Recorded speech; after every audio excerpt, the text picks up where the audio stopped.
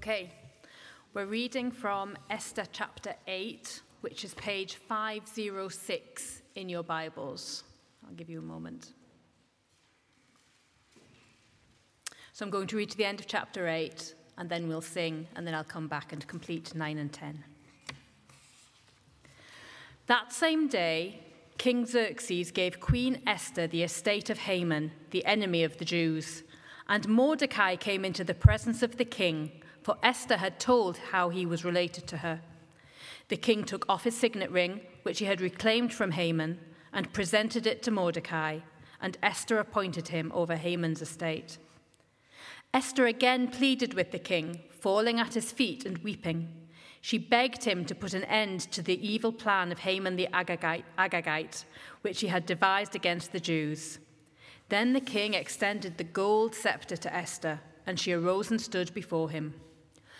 "If it pleases the king," she said, "and if he regards me with favor and thinks it the right thing to do, and if he is pleased with me, let an order be written overruling the dispatches that Haman, son of Hammedatha the Agagite, devised and wrote to destroy the Jews in all the king's provinces. For how can I bear to see disaster fall on my people? How can I bear to see the destruction of my family?" King Xerxes replied to Queen Esther and to Mordecai the Jew, "Because Haman attacked the Jews, I have given his estate to Esther, and they have impaled him on the pole he set up.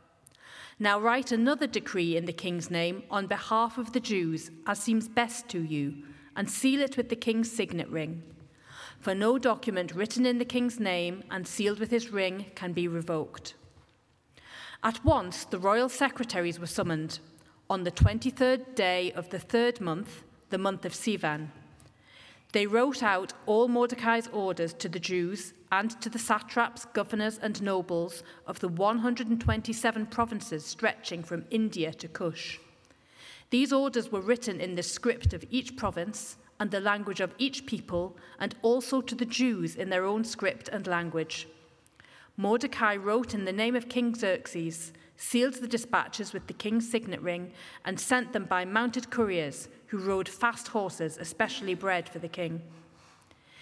The king's edict granted the Jews in every city the right to assemble and protect themselves, to destroy, kill, and annihilate the armed men of any nationality or province who might attack them and their women and children, and to plunder the property of their enemies.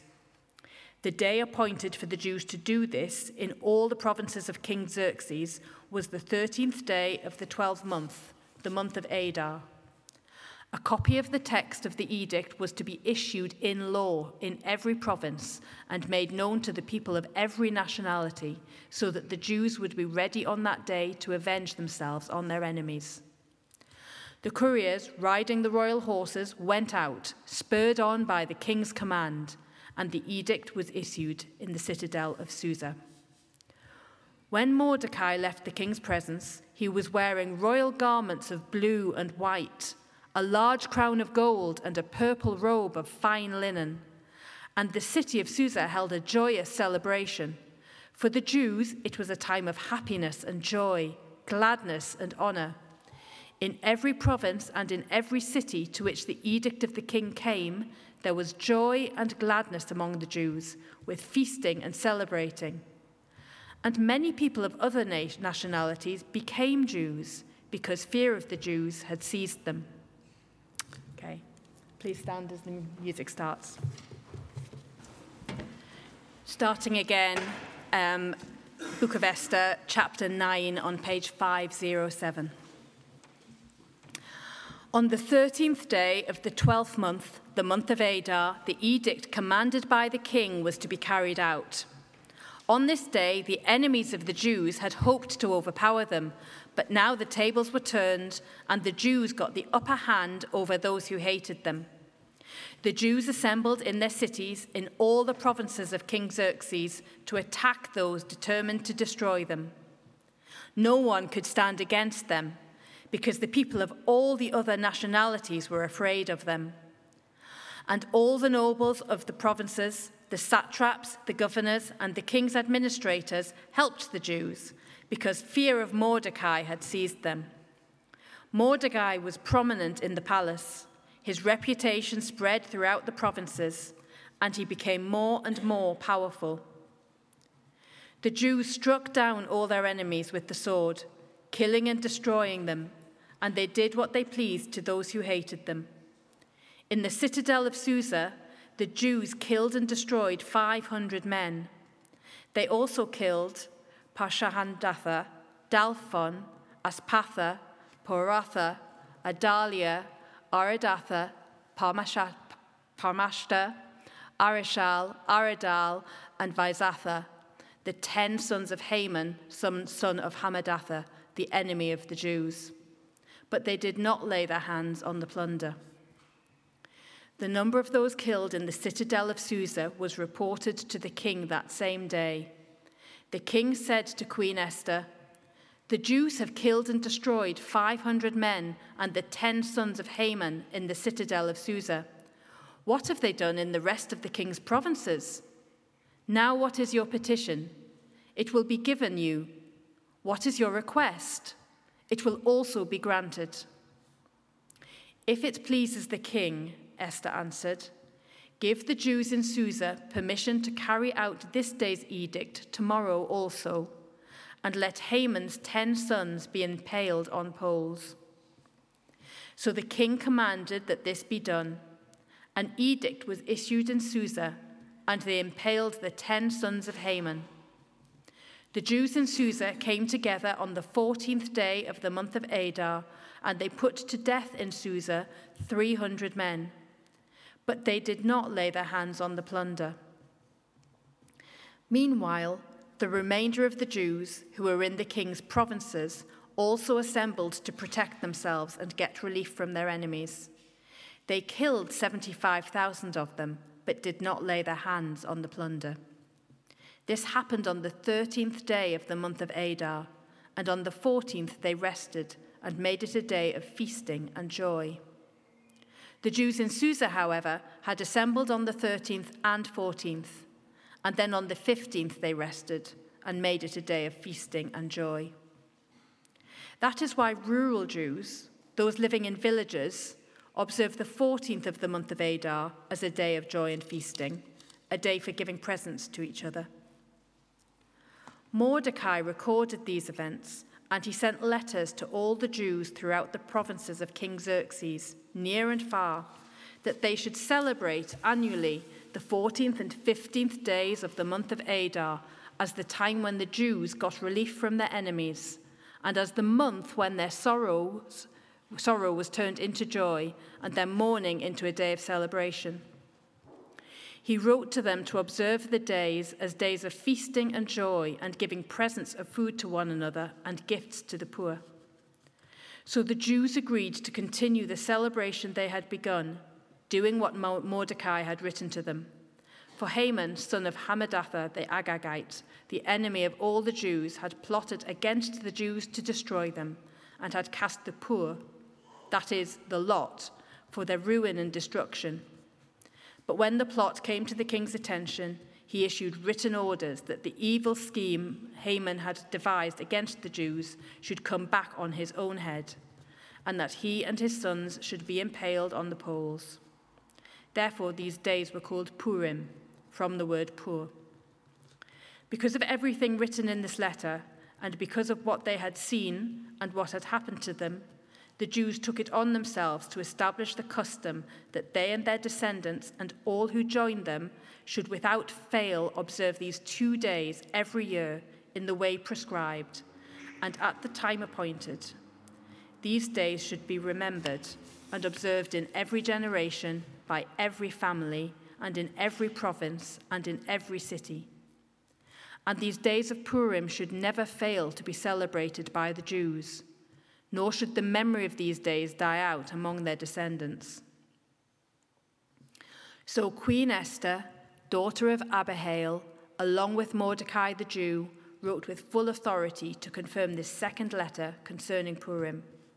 And Mordecai sent letters to all the Jews in the 127 provinces of Xerxes' kingdom, words of goodwill and assurance, to establish these days of Purim as at their designated times, as Mordecai the Jew and Queen Esther had decreed for them, and as they had established for themselves and their descendants in regard to their times of fasting and lamentation.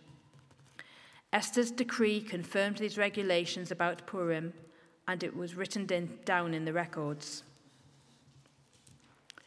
King Xerxes imposed tribute throughout the empire to its distant shores, and all his acts of power and might, together with a full account of the greatness of Mordecai, whom the king had promoted, are they not written in the books of the annals of the kings of Media and Persia?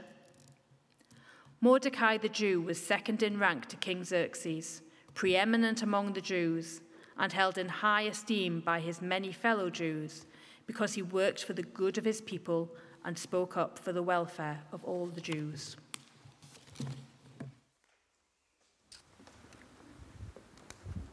Thank you, Fiona, for reading all of that.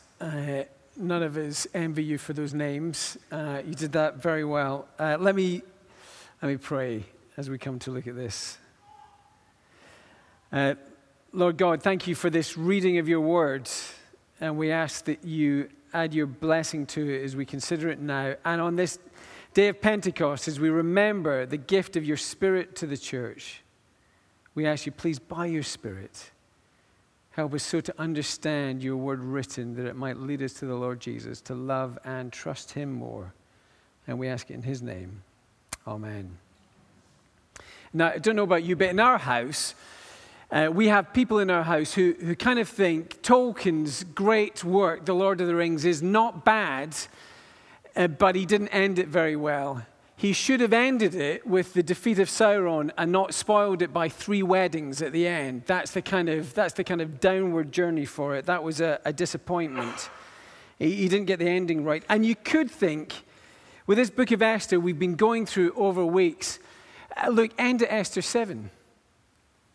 The heroes seem to have prevailed.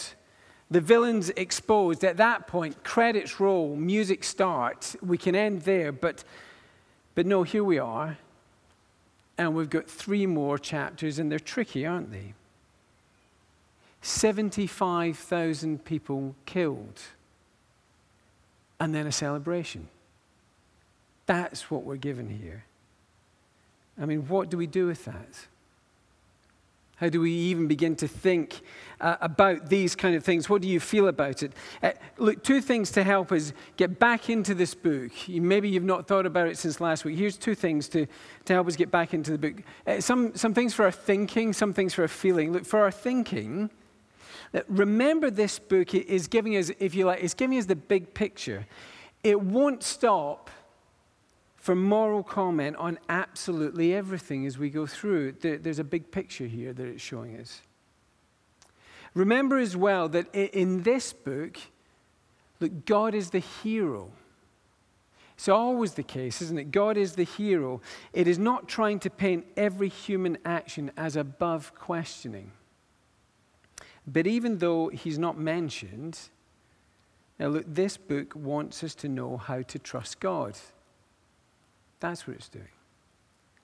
And remember as well, keep this in mind, this is a book that will ultimately be wanting to point us in some way towards the Lord Jesus, just as the whole Bible does.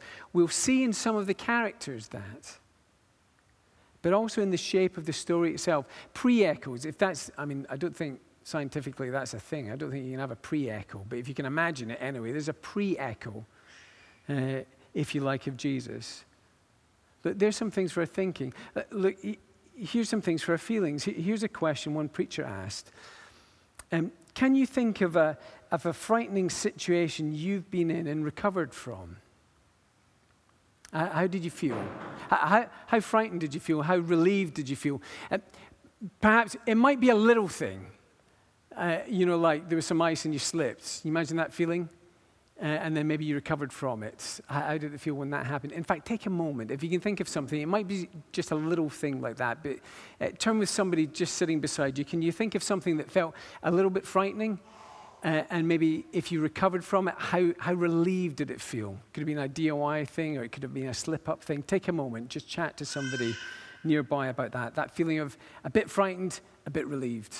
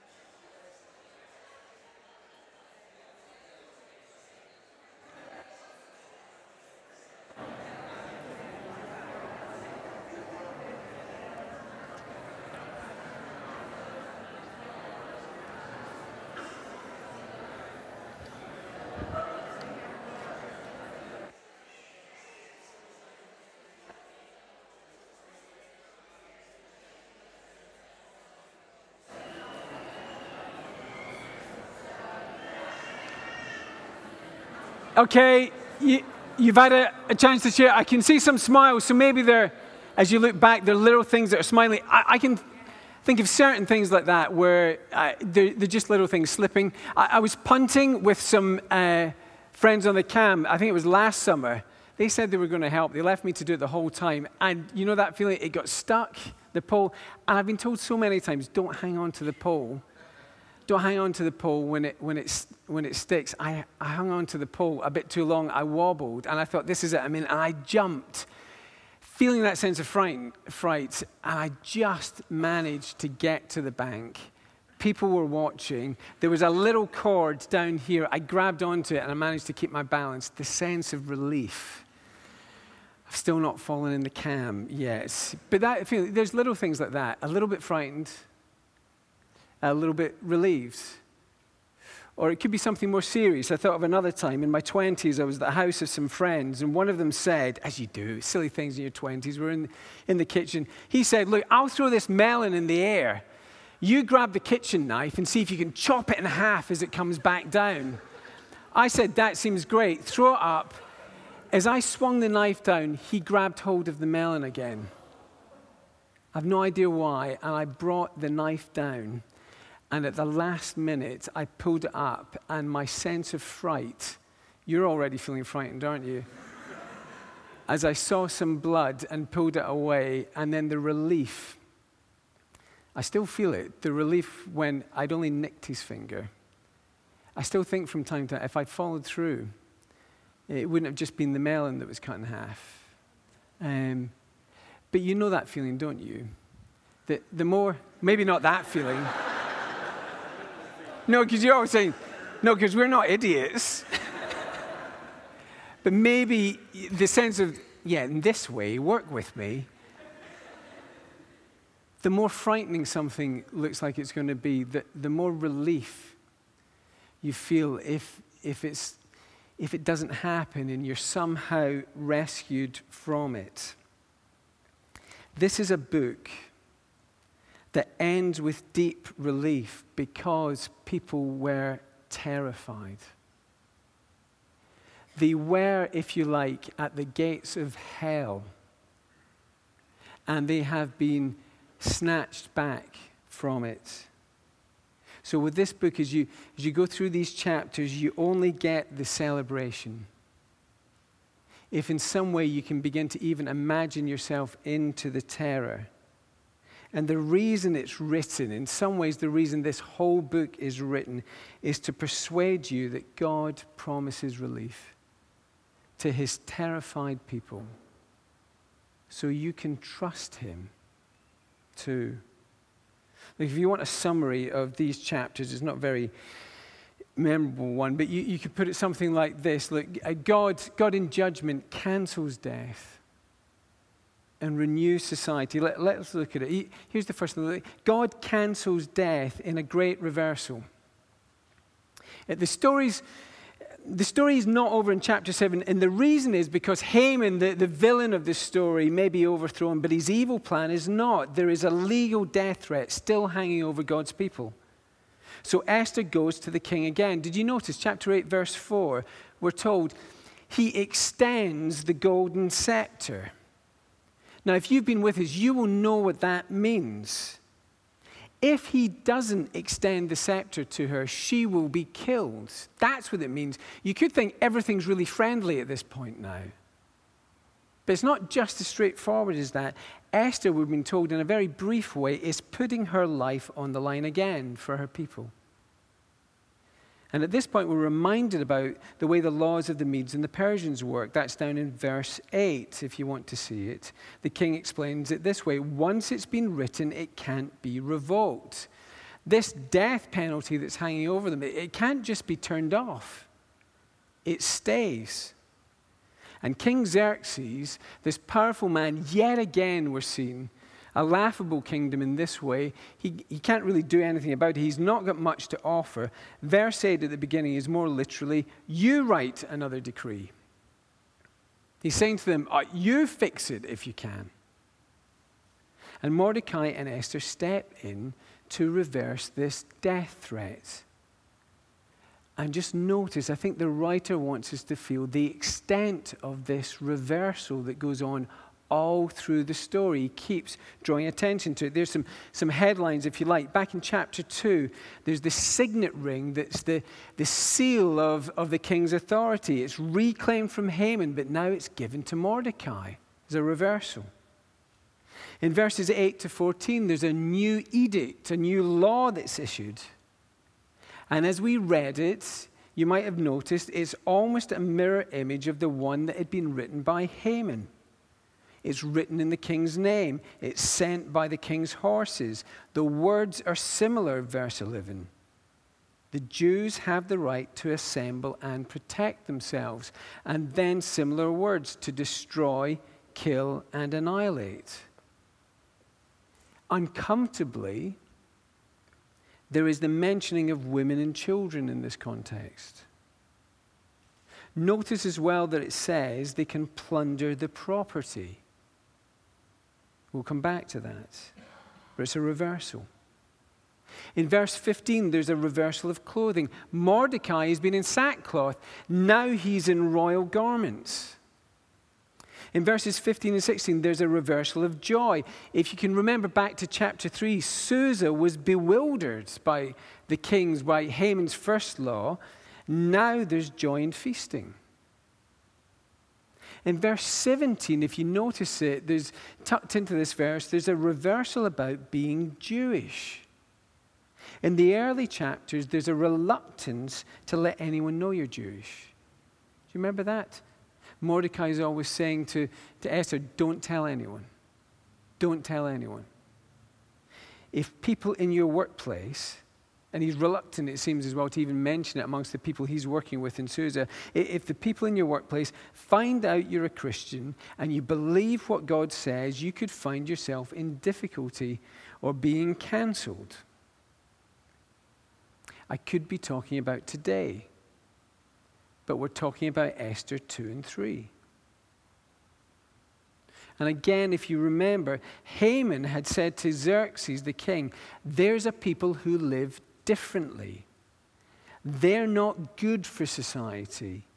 And they're not inclusive. They keep themselves separate.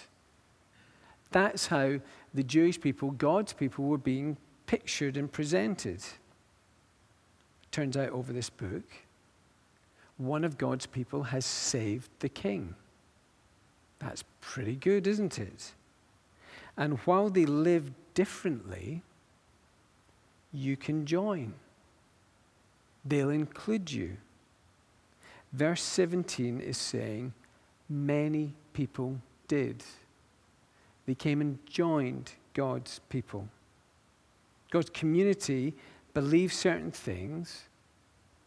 But it's not one that's saying, stay away. It's one that's saying, come in, join us. But do you feel the great reversal that's taking place across this chapter with these people? This is a great reversal. And I mean, it is quite staggering. It got me thinking about this. In the past week, one of our church family were telling me, one of the mums in our church family, she went to the kitchen cupboard this past week, opened the door, and their daughter, who she thought was still at university, jumped out and said, surprise. Can you imagine it? Big cupboard, went to the door, opened it, and then somebody, you didn't think anyone was going to be there except cans of beans. They just jumped out, surprise, surprise. She didn't die of a heart attack, but it was a bit of a surprise. And then the joy at seeing the daughter, who they thought was still away at university. Now, you know what happened, don't you? Once the heart rate had gone back down again, and you're still smiling, the question that's asked will be, how did you get there? How did you get to be in the cupboards? What's the train of events that led? How did you keep us in the dark for all this? What happened for you getting there? And younger sister was involved in it as well. You understand what's going on. And as they're described, as you begin to trace back all those things, they just add to the delight of it. And if you can have some of that in mind, realize what's going on here. When Mordecai and Esther, if you like, step out of the kitchen cupboard and they reverse this death threat, the question you're meant to be asking is, how did you get there?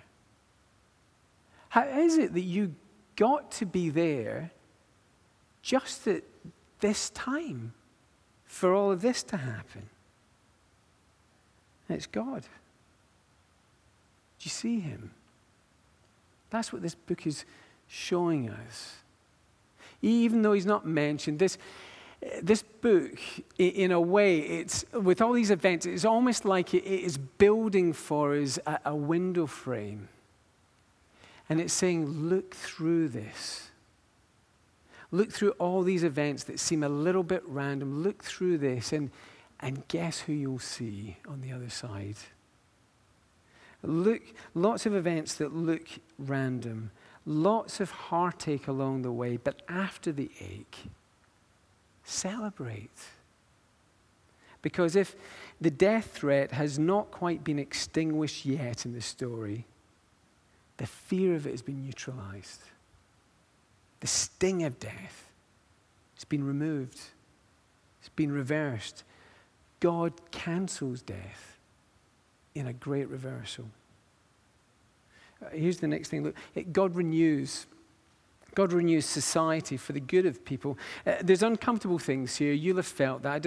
I feel it reading it, and I've read it several times this week. You might have felt it as well. Verse 12, we're told 500 men are killed in Susa. I can't really imagine numbers like that, what that looks like, what it feels like to be around it. 500 men are killed in Susa, and the 10 sons of Haman. Across the empire, in verse 16, 75,000 are killed. And many of us will look, and understandably, will look at that and think, I don't like that. I don't like the way that's presented. We live in a city, don't we, where things like this just don't happen. When it comes, especially when these things come with the idea this is part of God's judgment, we can think we don't like that very much. We live in a city where things like that don't happen. When we're not at work, we're in coffee shops, and life for many is reasonably comfortable. And not only do we think we don't like a God who judges, we can feel at times we don't need a God who judges. Don't like a God like that. But this book will say, being clear on sin and knowing there is a future judgment at God's hand, that is something that will strengthen and humanize society. Isn't that quite a thought? Do you realize that? It will promote equality, generosity, human dignity, hope, and care for the vulnerable. That's what this book will say. Let me say that again. Knowing God's judgment promotes good society. Isn't that marvelous? If you're struggling even to believe that, let me show you the way the book presents it. Look, remember the edict in 8 verse 11. And just work it through this way. It gave the Jews the right to assemble and protect themselves. Did you notice that? The details in these chapters are really important. They have the right to assemble and protect themselves. They're not allowed to take a preemptive strike. And the good news of this provision, it was sent out in advance to everyone. Everyone gets to hear about this before. If you attack these people, they are now allowed to defend themselves. In chapter 9, those who were killed were those who attacked the Jews. And so do you understand what this is saying? If you still attack, knowing they can be defended, how much must you hate them?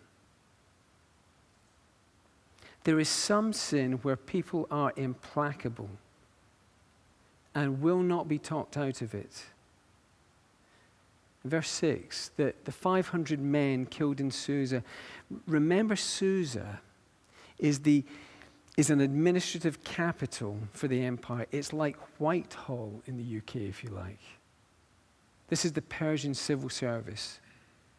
Can you imagine what it's like living in a kingdom where there are 500 people in government willing to kill you and your children? Imagine what it would be like to live in a society like that. And can you imagine the relief if they are removed? You remember as well, the edict said that you can take the plunder. Anyone who attacks you, and you defend yourself, and they're destroyed, they're killed, you can take their plunder. I mean, it's kind of standard practice in warfare, isn't it? But 3 times in verse 10, in verse 15, and verse 16, we're told no one took any plunder. In the Old Testament, there were specific times when God sent his people in an act of judgment. And on those occasions, they're told no plunder. You don't take anything. This is something of that feel to it. God's not given a direct word like that, but they're allowed to protect themselves, and they don't take any plunder. It's not just turning the table. It's a picture of God saying, look, eventually enough is enough. I will not let society continue on this path unchecked, especially when my people are threatened. And it's a good thing that there is a God who cares in this kind of way. There are tricky things in the passage. The edict allowing women and children to be killed is hard.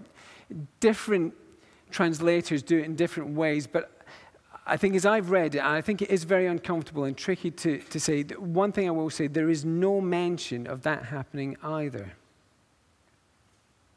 And then we have kind of sweet, beautiful Esther.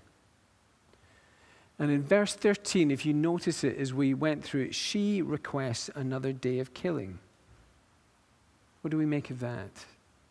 Look, here's 2 ways to think about it. The first one is this, and I think it could be this. Esther is tipped over into cruel revenge at this point. And again, remember with this book might not be applauding that. The writer might be showing us, look, while justice is necessary, it is often and always flawed in human hands. You could read it that way. That might be what the writer is wanting us to see. He's just presenting it in that way. Look what happens here. Justice is necessary, but in human hands, at this stage, it's always flawed. And we can see that, can't we, throughout our world. Or it might be as well that Esther knows there's still a threat, and she's having to deal with it. Bear in mind, this is limited to 2 days only against those who are attacking. It's not a wild killing spree. It's almost unheard of in warfare, isn't it? Just a limit of 1 or 2 days. I lean at the moment slightly towards the second of those options, but I wouldn't press either of them. But either way, grasp this. After a genuine warning that attacking them would be seriously opposed, and an awareness that if you wanted, God would welcome you to join him, those who continue in hostility against God and his people face the consequences. And we see God's hand of judgment in it. You hear that? But then also look what happens to society. Again, it's a picture of things, but look at verse 22 of chapter 9. If you can look down to there. Let me make sure I've got the right place.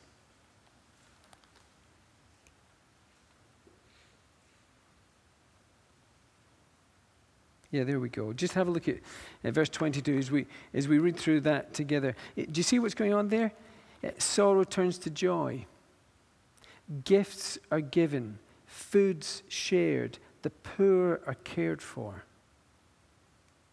And if you read on to chapter 10, verse 1 to 3, you read this bit that King Xerxes, he's taxing his people again. You think, well, that's not very good.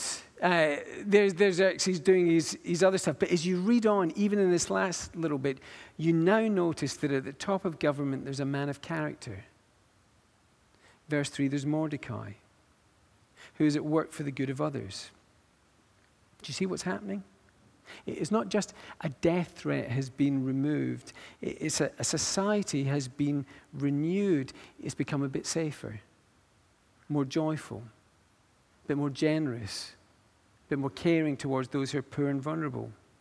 And those who lead for the good of others. See, here's why we need these chapters. They're showing us what God's big plan is about. They're painting a picture of it. It's like a shadow in the Old Testament of what God's always working towards. He can cancel death, and he can renew life. What are we to do with this? with all the stuff that goes on here. Does this mean, are you meant to read this and think what this is really about is Christians get weaponized against anyone who attacks us? This is saying, look, you can take arms if you need to. No, think back to that person hiding in the cupboard that I told you about. Because I think you come to this end of the book, and if you open it up again like a cupboard door, you're meant to see someone else standing there as you read this book. Here's the last thing. Look, Jesus cancels death and renews society. Esther gives us the shape of God's great rescue reversal plan. There's an ancient hostility in the world between people and God because of it we all bear, if you like, an irreversible death sentence. But God's chosen. He's chosen to rescue people for himself. How's he going to do it? How's he going to cancel death? How's he going to renew the world? How will he judge evil and remove sin? How will he do all those things? Esther, if you like, gives us a preview. But the reality is found in Jesus. Jesus didn't just put his life on the line for people. He gave his life. When he walked to the cross, there was no golden scepter extended to him. The legal punishment for sin and evil, it all fell on him. He faced the real death threat. He's the greater Esther. He's the greater Mordecai, if you like. He's what they're pointing towards. He passed through death, but he came out the other side. He rose again in the great reversal. He's canceling death. A new life has been won, and not just for himself. He's able to give forgiveness and new life to all of his people. And that means for us, even now, while death has not yet been extinguished, look, its sting has been neutralized. So in a greater way, we can celebrate even while we wait for that final vindication. You know, that renewed society. This is Pentecost Sunday. Part of the gift Jesus gives now is the Holy Spirit who reshapes our lives. Remember those early chapters of Acts, the new community of God's people. There's generosity, there's care for the poor, there's hope for the future. We still live in a world that's often hostile to God and can be hostile to God's people. Do we take up arms against them? No, not a bit of it. That's not what God's people do now. God's people in this world will continue to be, let me put it this way, we continue to be like this, targets and telegrams. That's kind of what we're like. Targets. Those who reject God will often reject God's people. Some places in the world, it gets really hostile if you're a Christian. It is life in a hostile kingdom. We're targets in that way, but Esther's pointing towards God's promised day of justice. You don't need to take matters into your own hands. Leave room for God's judgment. In the meantime, we act like telegrams. We share the message from God that says, look, there is a coming day of judgment. But he's provided a way, really graciously, to cancel death and restore the world. And he's letting you know now so you can have it. You can come and join his people now. You can be in on this. Don't stay hostile any longer. Come into the inside. And since the first day of Pentecost, millions of people have done that. We don't attack our enemies. We pray they'll come to know God as Savior before it's too late. And we don't know in the end who will be an enemy or who will be a friend. There would have been people at the time when they looked at the Apostle Paul, wouldn't there? And they'd have looked at him before and thought, he's definitely an enemy of God, definitely on the outside, and they were wrong. He became a friend. And there would have been people at times when they looked at Judas and thought he was a friend, definitely in. And they would have been wrong. Esther says, Jesus has cancelled death and will restore all things. Come and join his people. Trust him and invite others. That's how you live in a hostile kingdom. We're going to sing again, and the musicians are going to come back up. In a moment, we'll be sharing the Lord's Supper together. But this book of Esther, with hard things in it, it does speak of a God who is loving and kind and would extend his grace and mercy to anyone who would come. And this next song we're going to sing, by way of preparation, speaks of that. So as the music